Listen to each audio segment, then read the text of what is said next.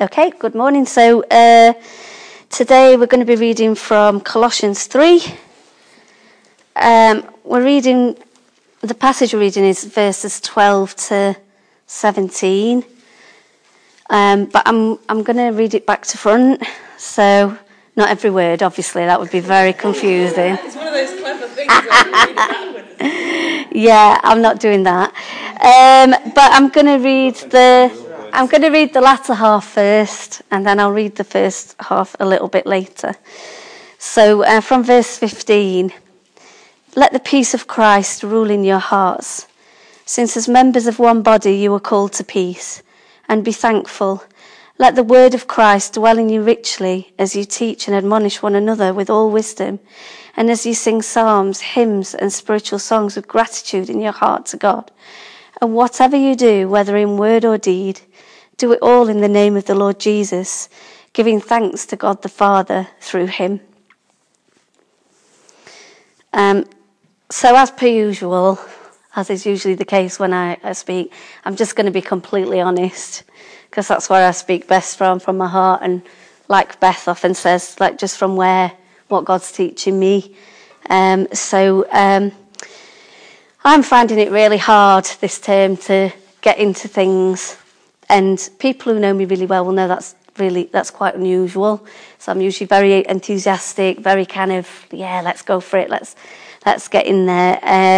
And because of the state that my illness is in at the moment, and because I'm dealing with a lot of pain and fatigue, I don't feel like doing a lot of things. I feel tired.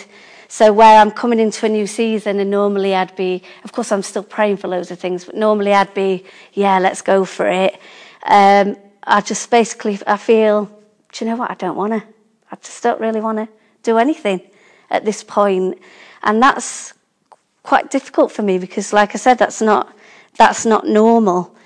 But even though some of that is down to my illness, and that's the foundation of where it's coming from, I still have choices to make in that, and I still have to make a choice as to whether to engage and trust in God and focus on him, or decide, actually, you know what, I'm going to use this as my excuse. My body's not working properly, I feel tired, so I'm just not going to do anything. It's my choice whether to stand and say yes, and whether to fix my eyes on God and trust him to walk in where he's leading me. And it says at the beginning of that chapter of Colossians, it says in verse 1, set your heart on the things above, where Christ is seated at the right hand of God. And that's the command, isn't it? It doesn't say like, right, hit the ground running, come in, like change the world. It says set your heart on the things above and on Christ. And on Sunday, that was the thing that I had to repent of my vision shifting to, actually, do you know, I don't feel like doing this. But turning my face so that I was saying to God, no, I'm going to face you. I'm going to trust you. I'm going to set my heart on the things above. And it's funny, it says later on in that passage, it says, do everything as if you were doing it for the Lord. And I'm saying all this like, I don't really want to do stuff. If Jesus was standing here, would I be able to say that? Oh, sorry, Lord, I just don't want to. I just don't really feel like it. But he is here by his Spirit, and yet it's often really easy for us to just turn our face away when actually we need to look at him. When Sam was a baby, it was brilliant. It was a great baby. That's my 19-year-old son now. But when he was a baby, he was a really good baby. He was sleeping and all that. But what he would not do is put anything in his mouth that he didn't want. So if I had to give him medicine, he used to clamp his mouth shut and turn the other way. And it wouldn't matter like what I did. I'd do the aeroplane, try and do it as interestingly as possible. The mouth would be open. As soon as I got close, clamp shut, head away. No chance was he doing that. So he wouldn't look at me so that I could do that, but he wouldn't open my mouth, so I couldn't help him either. I couldn't, I wanted him to get better, and he was struggling with whatever it was he was ill with, but I couldn't help him until he turned towards me and opened his mouth. And it was as simple as that. All he needed to do was look at me and open his mouth. But it was so hard to get him to do that. And because this is kind of on my mind at the moment, because, it's kind of a battle for me, God was really speaking to me about it the other night. I've really got into swimming because it's great for my body, and my weight's taken by the water. And God was showing me that, in order to move forward and to swim that mile, all I have to do is look forward and push forward and open my arms. And then each step of the way, with each stroke, I'm swimming that mile. If I looked at the whole mile, then I just wouldn't be able to do it. I'd just feel too tired. But it's one little tiny choice after another to say, okay, I'll push forward, I'll open my arms. And that's what he was saying, that's what I want you to do. And as you do that, the Holy Spirit will keep you lifted up. He'll support you. He'll support the weight of the illness. He'll support you in the fight. But I just want you to look forward and press forward. One stroke at a time, one choice at a time.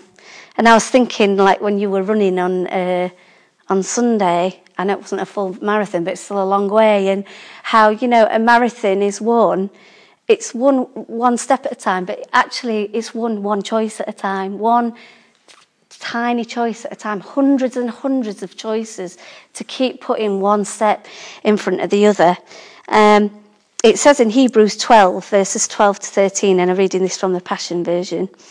So be made strong even in your weakness, by lifting up your tired hands in prayer and worship, and strengthen your weak knees. For as you keep walking forward on God's paths, all your stumbling ways will be divinely healed. Amen. I'll have some of that. For sure. One little choice at a time, one step forward, eyes on God. It might be for you that it's not a struggle to get going this term, or it might be that there's some exciting things going on that aren't to do with church, and actually that's making you feel distracted, or at some point during this term you will feel tired, and there will be times when you need to turn and face God again and look to him and press forward. Just open your arms so that you can move forward. So the beginning of that passage, which I said I'd read a bit later on, is you are always and dearly loved by God. Always. Love that. Just that line. You are always and dearly loved by God. But it's just a state. It doesn't matter what state you're in. You're always and dearly loved by God. So robe yourselves with virtues of God, since you've been divinely chosen to be holy. Be merciful as you endeavour to understand others, and be compassionate, showing kindness toward all. Be gentle and humble, unoffendable in your patience with others. Tolerate the weaknesses of those in the family of faith, forgiving one another in the same way you have been graciously forgiven by Jesus Christ. If you find fault with someone, release this same gift of forgiveness to them. For love is supreme and must flow through each of these virtues. Love becomes the mark of true maturity. So put on love, that's the command. And I just think it's incredible that we as the church are a family. And like here, we are a team. And that command there is to love one another. And you'll know as well as I do, when you're struggling with anything, whether it's something physical or emotional or mental, if you're on your own, it's so much harder. But if you've got the love and support of someone else there, it makes all the difference to spur you on. And so I know we all really care for each other, but I want to encourage us this morning to look out for one another, to love on one another, to be really quick to forgive one another, and to look out for one another as well. It's really easy, isn't it, to focus on yourself because, we've all got a lot on. But actually, we need to be looking out for each other. And that doesn't always mean phoning people up or having coffee with them. It means, I've noticed such and such is not right, so I'm going to say a word of encouragement to them, and I'm going to pray for them. They might not know you're praying for them, but that doesn't matter. That's how we love one another. It says in Hebrews 10:24 and 25, and let us consider how we may spur one another on toward love and good deeds, not giving up meeting together as some are in the habit of doing, but encouraging one another, and all the more as you see the day approaching. So let's look for ways to encourage each other. I mean, Paul wrote this letter, and he was brilliant at encouraging the church, encouraging other people, and he thanked them for encouraging him as well when they encouraged his heart. And so as each of us are making that choice to face forward and to look to God and to press forward and open our arms, let's look for ways to encourage each other and spur one another on, and let's just make lots of little choices to face him. And I want to be really careful that I'm not always saying pressing forward, because you'll have heard me say it before, but as far as I believe, pressing forward is resting in God as well. It's waiting in him, because that's when he's teaching us, that's when he's restoring us, and all of that is moving forward. But the key is that we're facing him and we're not turning away with our mouths shut. So I just want to read this last scripture before I pray, which is from Philippians 4, verses 12 and 13. Again, it's from the Passion Version. I know what it means to lack, and I know what it means to experience overwhelming abundance, for I'm trained in the secret of overcoming all things, whether in fullness or in hunger, and I find that the strength of Christ's explosive power infuses me to conquer every difficulty. Let's pray. Wow, Father, thank you that we have Christ's explosive power at our fingertips and in our lives. And Lord, even though sometimes we feel like we're walking through sludge, or we find it hard to give you our attention, praise you, Lord, that what you require of us is to just look at you, to just turn our whole gaze, the gaze of our heart, the gaze of our mind, the gaze of our soul to you. You have everything that we need.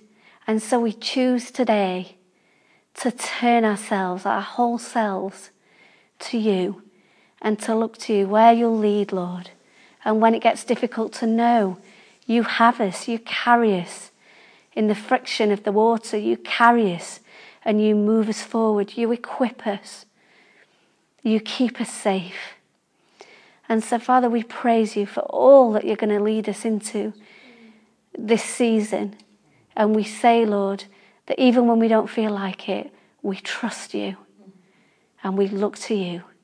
In Jesus' mighty name. And Lord, will you prompt us when we need to encourage one another, when we're not showing each other enough love, when we're not looking out for one another enough. Will you prompt us to pray for one another, to prefer one another, so that we spur one another on. Thank you, we're a team, we're a family, and that you've given us this incredible, powerful love to love one another. And we just praise you for that. In Jesus' mighty holy name. Amen. Thank you, Jenny. Stop. Ali, I can't remember when you